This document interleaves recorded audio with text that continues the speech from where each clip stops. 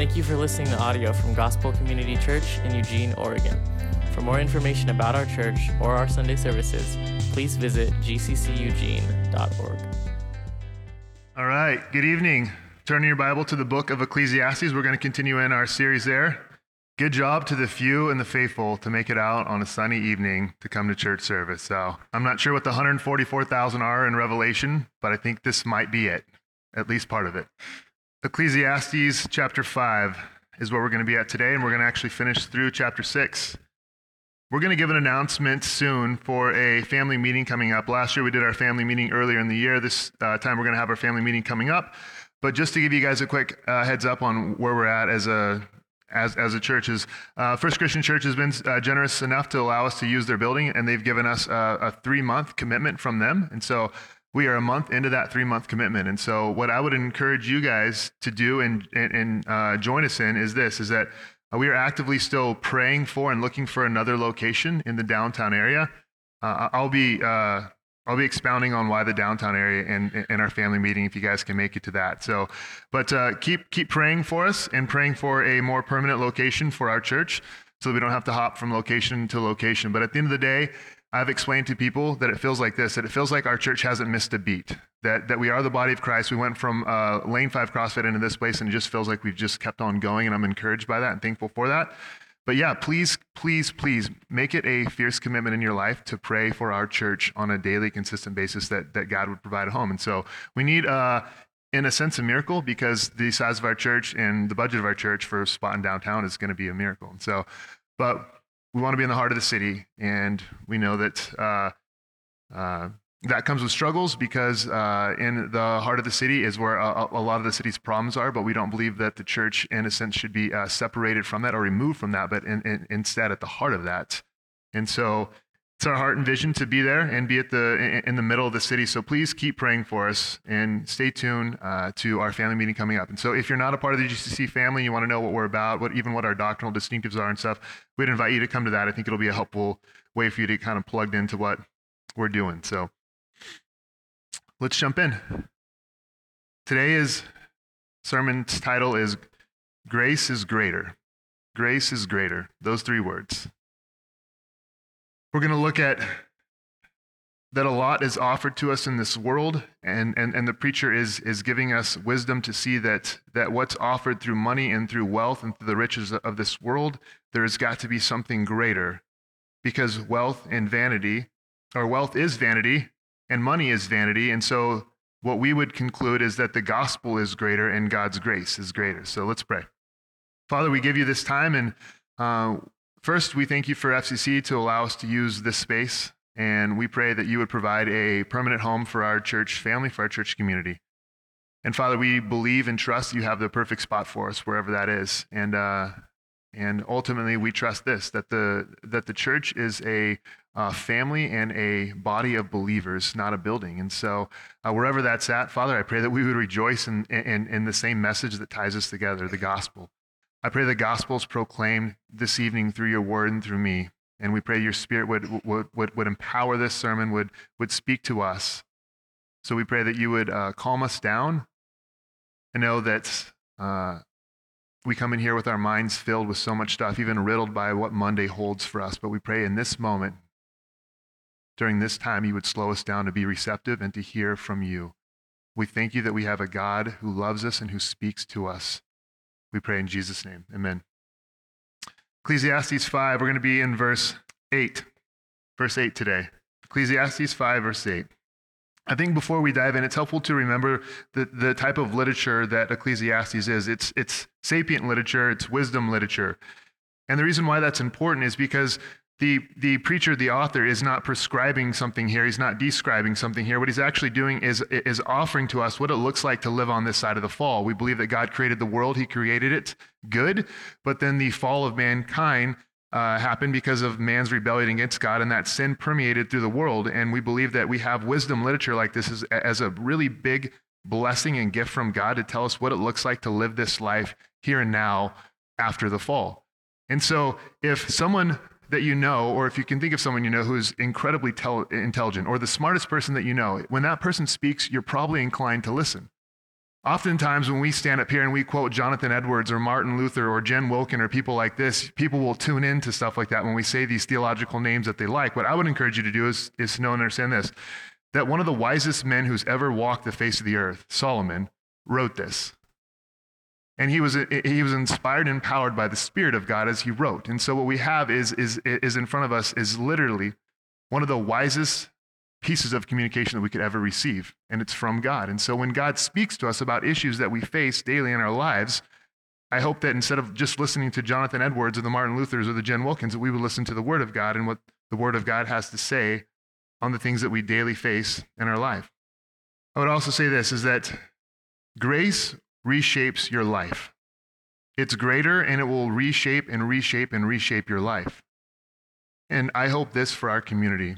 I told people as we were praying today for the service that even if GCC is known for a theology that a lot of the world disagrees with, that I pray that people would know that grace abounds in GCC and that we are a community that loves people really well. So even if people don't agree with our theology, and even if people don't agree with the way that we preach and teach the Word of God, that what they couldn't deny is that their love is real and that the grace of God abounds in their community. And I think that as we come face to face with God and with God's grace, it has to change us. It has to produce something. My wife would tell you that I'm not overly passionate about a lot of things. I think she wishes that I would be more passionate about more stuff. I'm just not. I don't get stirred up or worked up about too many things. But what I am passionate about is I'm passionate about the gospel, and I'm passionate about God's grace. Because I believe it's like this. I don't think that we would have a run-in with a freight train, or that you would be struck by a freight train and walk away from that unscathed. And in the same way, I believe that when you interact with God's grace, when you encounter God's grace, and we see anyone in the Bible who has encountered Christ and the grace of God, they didn't walk away from that unchanged and unscathed. They walked away from that radically transformed.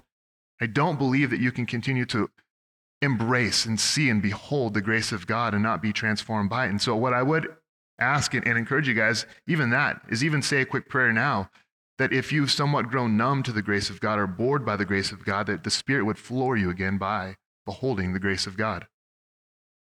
When I was 17 years old, around 17, I was goose hunting in Roseburg, Oregon, where I grew up. I know this outfit wouldn't lend itself to you guys believing that I goose hunt, but like I said before, my wife does my shopping. So I was goose hunting, and there we were sitting in our blind. And what you do is you actually sit in these cornfields, and you sit inside of these chairs, inside of these cornfields with all of your decoys placed out in front of you. And so there we were. I was 17 and I was with a couple of my buddies. Now, if you ask one of my buddies, Ben, who he's been to this church a couple of times, his version of the story, I think his is a little bit different. I think mine's the more accurate version. But what was happening is I was calling for the geese. That's what you do. You sit in these chairs. As I even verbally processed, I realized how crazy this probably sounds to most people, but you sit there and you call the geese, and as the geese come in, then one person screams, "Take them!" And then the shooters stand up and then they shoot the geese, right?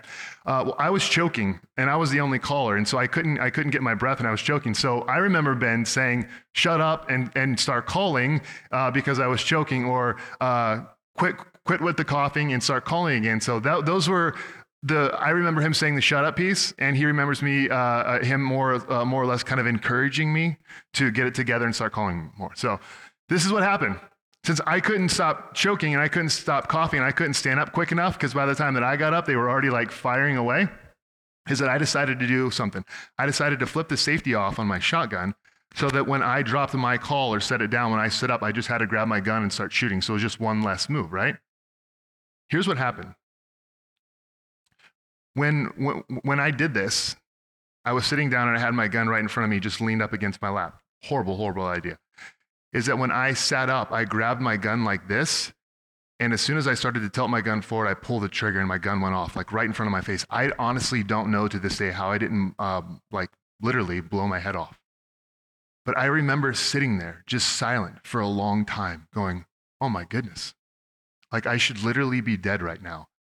So I sat there, I didn't make a call, I didn't talk to Ben, I didn't talk to anyone. I just sat there going, wow, I should be dead. And in that moment, you have one of those moments where you go, wow, I'm alive, and I shouldn't be alive. And I believe that when you have encounters like that, they slow you down, but what they do is make you go, oh my goodness, I have a different appreciation for life. And you go, in that moment, it's amazing that I'm even still alive and I'm breathing. And I believe that as we interact and encounter with the grace of God, it should be something like that, to where we go, oh my goodness, I can't believe that I'm his child. I can't believe that I'm loved the way that I am. I can't believe that he's chosen me. I can't believe that he saved me. I can't believe that I've experienced the things that I've experienced from God. Let's take a look at the word. Verse 8, if you see in a province the oppression of the poor and the violation of justice and righteousness, do not be amazed at the matter, for the high official is watched by a higher, and there are yet higher ones over them. But this is gain for a land in every way, a king committed to cultivated fields. What's going on? He is saying this. Our world is filled with oppression. If you've seen in the province, if you see this going on, if you see the oppression of the poor and the violation of justice and righteousness, he says, don't be amazed. This stuff happens in the world that we live in. It happened back then. People love to say the good old days. I don't believe the good old days existed outside of the garden. And so because even back then, he's saying that you can see this constant oppression of the poor and you can see injustice.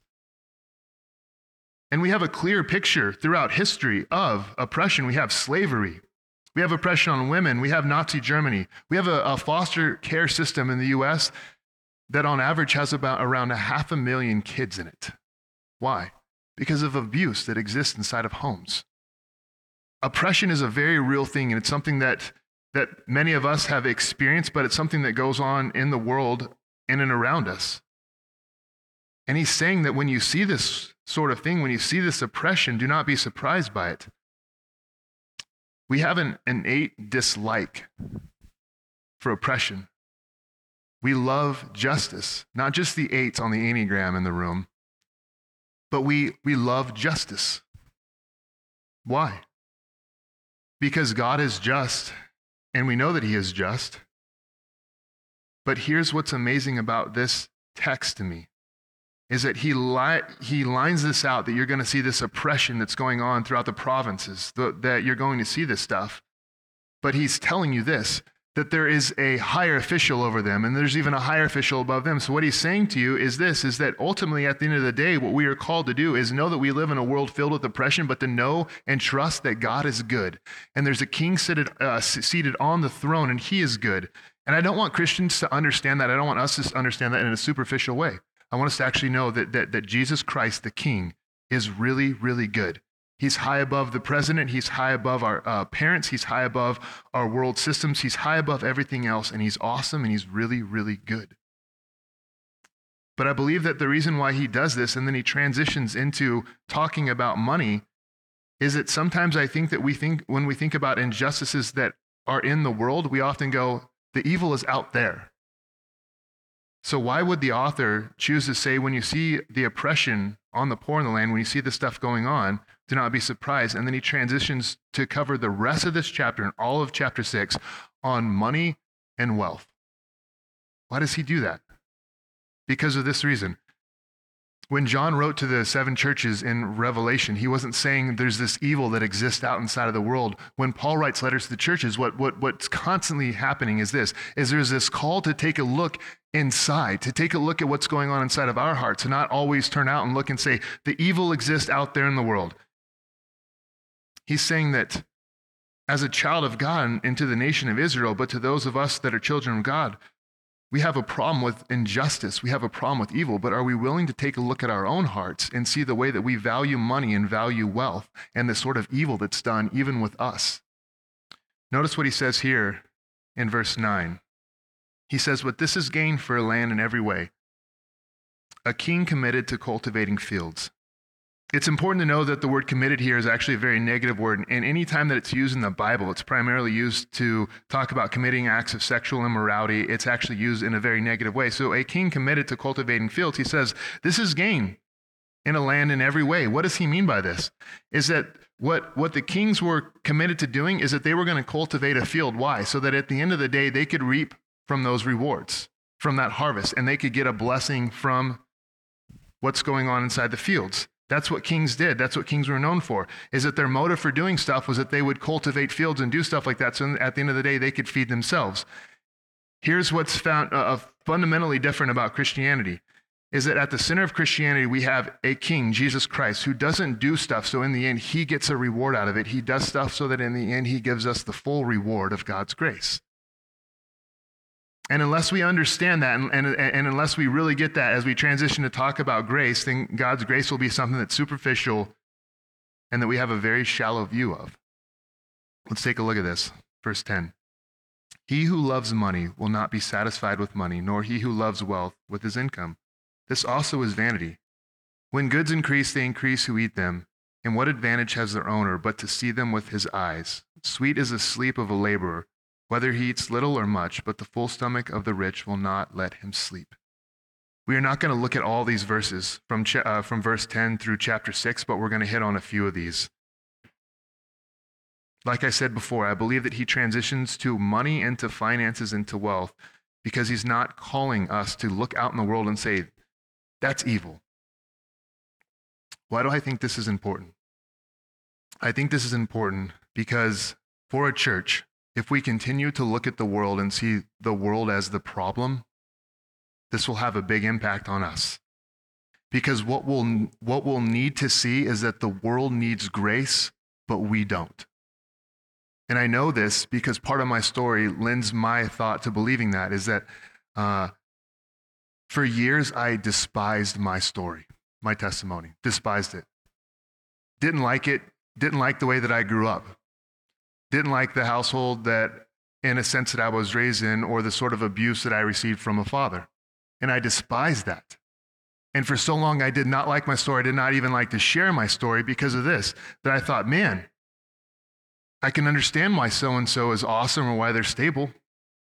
Because they had a father who loved them, who didn't abuse them, and who told them really nice words. Anyone could thrive in that sort of environment, right? I remember thinking stuff like that. And constantly thinking stuff like that. That if I had a story different than my own, that what I can do is be something else or be someone else. And so what I would constantly look to and see is that my dad needed grace. Is that my dad is the one that's in need of grace. And then so I rejected my story. A counselor once told me, he said, what I would like you to do, Rick, is I would like you to relive part of your story. I was like, no, thanks. He was like, what I would like you to do is I would like you to go back into these experiences that you had inside of your home, that you had inside of your home with your father. And he was like, I would like you to picture yourself as a little boy there and Jesus Christ inside the room. I said, I tried that and it made me super angry. Were any other emotions available at that time? I was like, just anger. Like this is a conversation that I had. And I was like, that's what I experienced. I experienced anger. If you want, I'll go back and relive it, but I got a feeling it'll be the same thing. Why? Because in my mind, I would never, ever do or say the things that a father said. Can't even reconcile it. Would never do it. And I see my dad's desperate need for grace. What's changed? I'm a parent now. And I see my desperate need for God's grace. No longer just my dad's as though the problem exists outside in the world or with someone else. Now I see my own need for God's grace. Oftentimes I finish my day kneeling down next to my girls' beds, asking God to forgive me and give me grace to grow as a parent of what it looks like to be the best model of Christ that I can be to them and to model and demonstrate God's grace. I see this, that I need grace. Not just my dad needs grace, not everyone in the world needs grace, but we need grace. Everyone in this room needs grace. And here's the reality. However much grace that you think you need, that is a sliver to the reality of how much you actually need. And however much grace you've experienced by God doesn't hold up at all to the infinite magnitude of how much God's grace actually is. It's a good thing to admit that we need grace.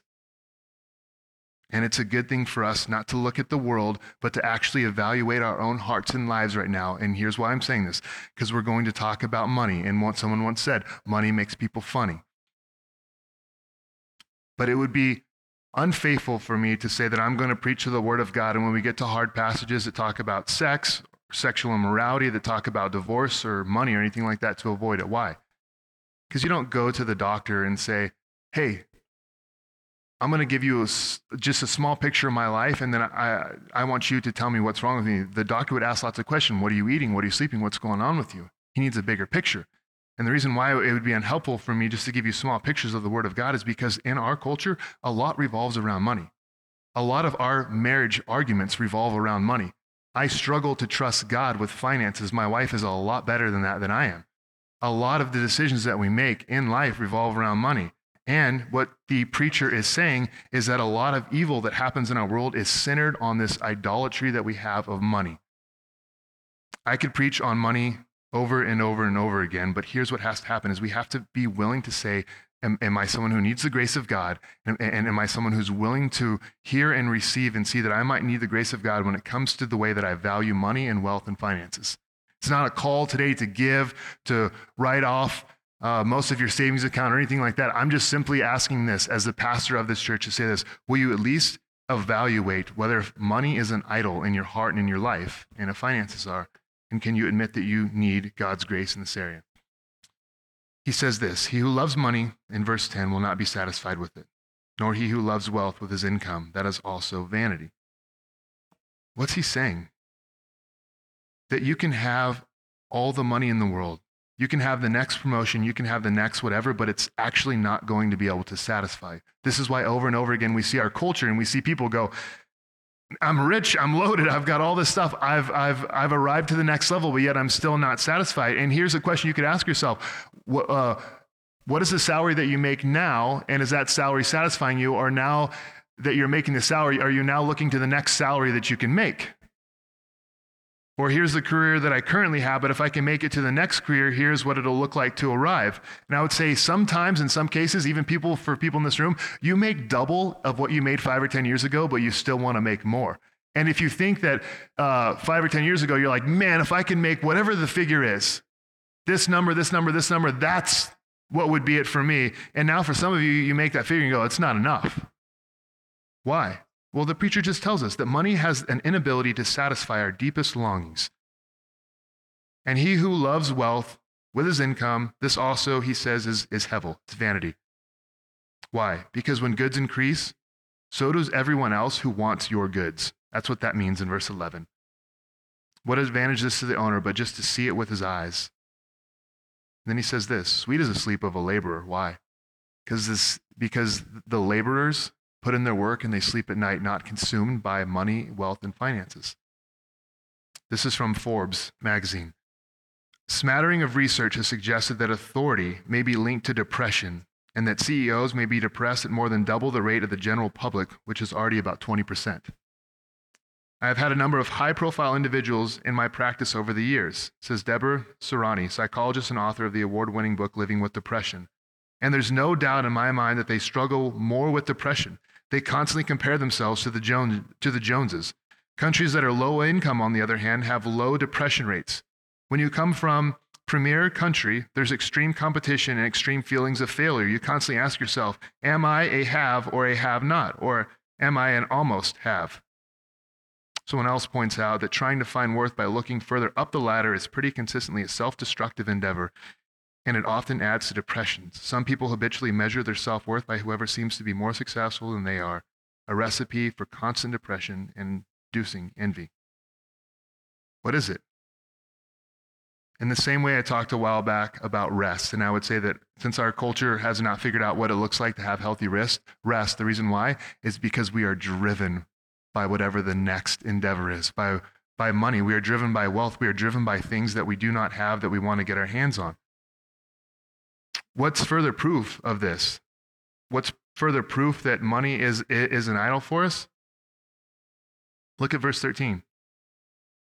There's a grievous evil that I have seen under the sun. Riches were kept by their owner to his hurt. What's proof? There it is. The proof that money is an idol is that we hoard money.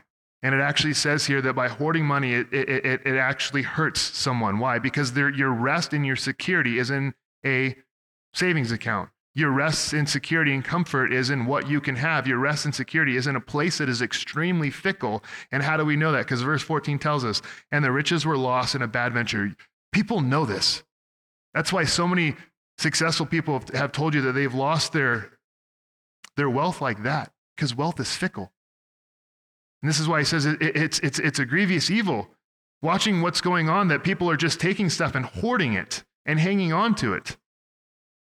A lack of generosity actually says more about your view of money and wealth than anything else. That's just a reality.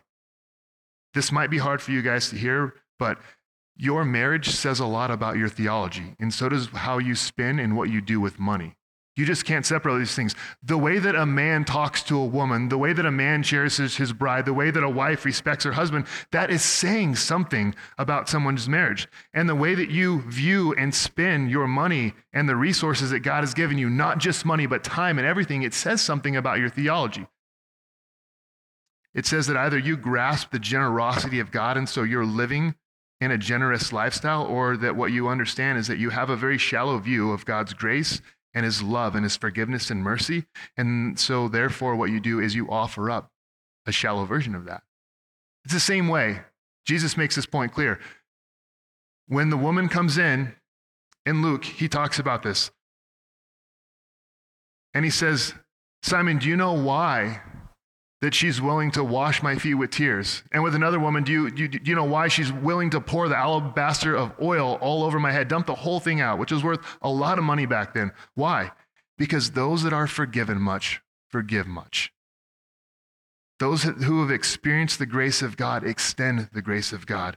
Those who have experienced the generosity of God give generously. As we jump down, let's jump down to verse 16, because I want to hit on this also is a grievous evil. Just as he came, so shall he go, and what gain is there to him who toils for the wind? Moreover, all of his days he eats in darkness, in much vexation and sickness and anger. What's going on? That you can have everything, all the wealth, all the money, and all the riches and all this stuff, but at the end of the day, what you can actually be is depressed, sick, and angry on the inside. And you can be alone. Why? I'm still going back to a secular article about this. The Forbes article says this: when you start having elitist big jumps upwards, then things change. There's a lot of disconnect from simple things, like sitting down for dinner with your family, where the discussion is about family stuff, like Billy hit me or Sally stole my lunch. That's the stuff that brings texture and joy to life, and people may lose a lot of that richness when they're consumed with the business 24/7. Secular article. He makes this point even more clear if you jump down to chapter 6. Chapter 6, verse 3. If a man fathers 100 children and lives many years, so that the days of his years are many, but his soul is not satisfied with life's good things, and he also has no burial, I say that a stillborn child is better off than he. That should make us pause. What did he say? That if a man lives 100 years, but yet his soul is not satisfied with life's good things, that it's better to enter the world without a heartbeat or breath in your lungs. That's what he says. He's saying that if you have and you seek all the money and all the riches and all the wealth in the world, but you forget to remember the joy that comes from the little things in life, to have a friend, to have a family discussion at a dinner table, to actually rejoice over conversations like Billy hit me or Sally stole my lunch, to see that these little things in life are actually the richness that God offers, is that you can be consumed by some position of grandiose and miss all of this. And here the preacher tells us, remember, this is God speaking through one of the wisest men that's ever lived the world, is that you can have all that and you'd be better off just to be a stillborn child. So then what do we do? There's a reason why Zacchaeus encountered Jesus Christ and said, Lord, what do? I want to give everything. There's a reason why these women encountered Jesus Christ and said, Lord, I want to give you everything. Is what we can start to do is not look out in the world and say, the world needs grace. What we can actually start to do is start to evaluate and say that we need grace, and we can see that based upon how we steward the time and the resources God has given us, what we do with our money, what we do with our wealth. And there's people in this room that are extremely generous people. And so for some of you, I would encourage you to be generous. But how does that play out in life? It just means this, that I believe that Christians should be known as the most generous people in all the earth. Like, I don't think that someone should be able to outmatch a Christian's generosity. I'm not talking about your giving to the church. Please hear me. I'm just talking about in life in general, that I don't believe that people should be known to be more generous. I believe when you tip at a restaurant, when you're doing stuff, when you're out in the world, that we should be known to be a generous people. Why? Because we've experienced and received the ultimate grace of God. I hear down south, like in the Bible Belt, they have people that give for the wrong motives down there. And we would call that self-righteous giving, that I believe I put money in a plate and that buys me some favor from God. I believe in the Northwest what we have is more prodigal giving, as we say that I'm not giving anything, I'm holding into it. I would say both need the grace of God. But I'll end with saying this, is you cannot, and I would encourage you to do this, you cannot read your Bible and disconnect grace from an impact, and an impact that moves us into a lifestyle of generosity. You cannot read your Bible and see people that have encountered the grace and the mercy and the love of Jesus Christ and not expect there to be some sort of result from that. I mean, even in 2 Corinthians chapter 8, Paul says, "And now, brothers and sisters, we want you to know about the grace that God has given the Macedonian churches in the midst of a very severe trial." Look here, their overflowing joy and their extreme poverty welled up with generosity. It's not saying that if you're really rich from the world standards, it's just saying that when people experience the grace of God, that's how he lives this out. But you know what's amazing to me is most pastors, or a lot of pastors maybe, might not want to read this because it seems like it might contradict or say, don't worry about it. As he says in verse 8, he says, "I'm not commanding you this, but I want to test the sincerity of your love by comparing it with the earnestness of others. For you know the grace of our Lord Jesus Christ, that though he was rich, yet for your sake he became poor, so that you through his poverty might become rich." He was just saying that what we do with our finances and what we do with the grace God has given us matters. I'm going to read this poem. It's called "Grace Doesn't Abide." What is grace? Grace doesn't abide by our world standard. Grace doesn't conform to the world, it turns the world upside down. Grace is not a two-way commitment, it's a completely one-sided commitment. It's a one-way love. In a world that tethers love to performance, grace doesn't abide. In a world that offers love in return, grace doesn't abide. In a world where hard work buys praise, grace follows no such rule. It does not abide. You can try to tether your deeds, morals, work, obedience, perfection, kindness, goodness, performance, or any other effort to grace, but it won't abide. God's infinite grace is there when all of these things are present, but equally there when all of these are absent. God's love and his grace doesn't abide to cultural norms. It breaks them, turns them upside down, and alone has the power to transform heart and soul and set us free. I would say again that when children of God encounter the infinite grace of God that's made available to us and only to us by faith and trust in what Jesus Christ has accomplished through his life, death, and resurrection, this grace transforms our life. In closing, we were driving in the downtown area yesterday and watched an altercation happen between a man and a woman. So I rolled down the window and I said, "Miss, would you like us to call the cops?" And she said, and just with tear-filled eyes, she said, "No." I was like, "I'm going to." And so we called the cops because I watched this man try to intimidate this woman by yelling at her and screaming at her and getting in her face and stuff. So we just followed them in our car while we were on the police or on the phone with 911. And as we drove away, I talked to my wife and I said, do you know what scares me? I think probably more than anything else in this world is that is how I would talk to women. And that is how I would talk to you. And that is the kind of worth that I would give to our daughters, had God's grace not stepped in for whatever reason into my life or into our life. And I was just blown away. I think that scares me, honestly, almost more than anything else in the world, is that I would be no different than my dad. And what I presented to my girls for what they're worthy of, because I would probably put some link to say, or there would be a link to maybe she had a father in her life that showed her that's the kind of man that she's worthy of. I would be no different. And in fact, it scares me to think about the sort of husband and father I would be had God not stepped in by his grace and saved me. So yes, grace is free, and that's because it cost Jesus Christ everything, everything. And what's made available to us is that we put our faith and trust in Jesus Christ, and he opens the door to God's infinite grace that we can receive.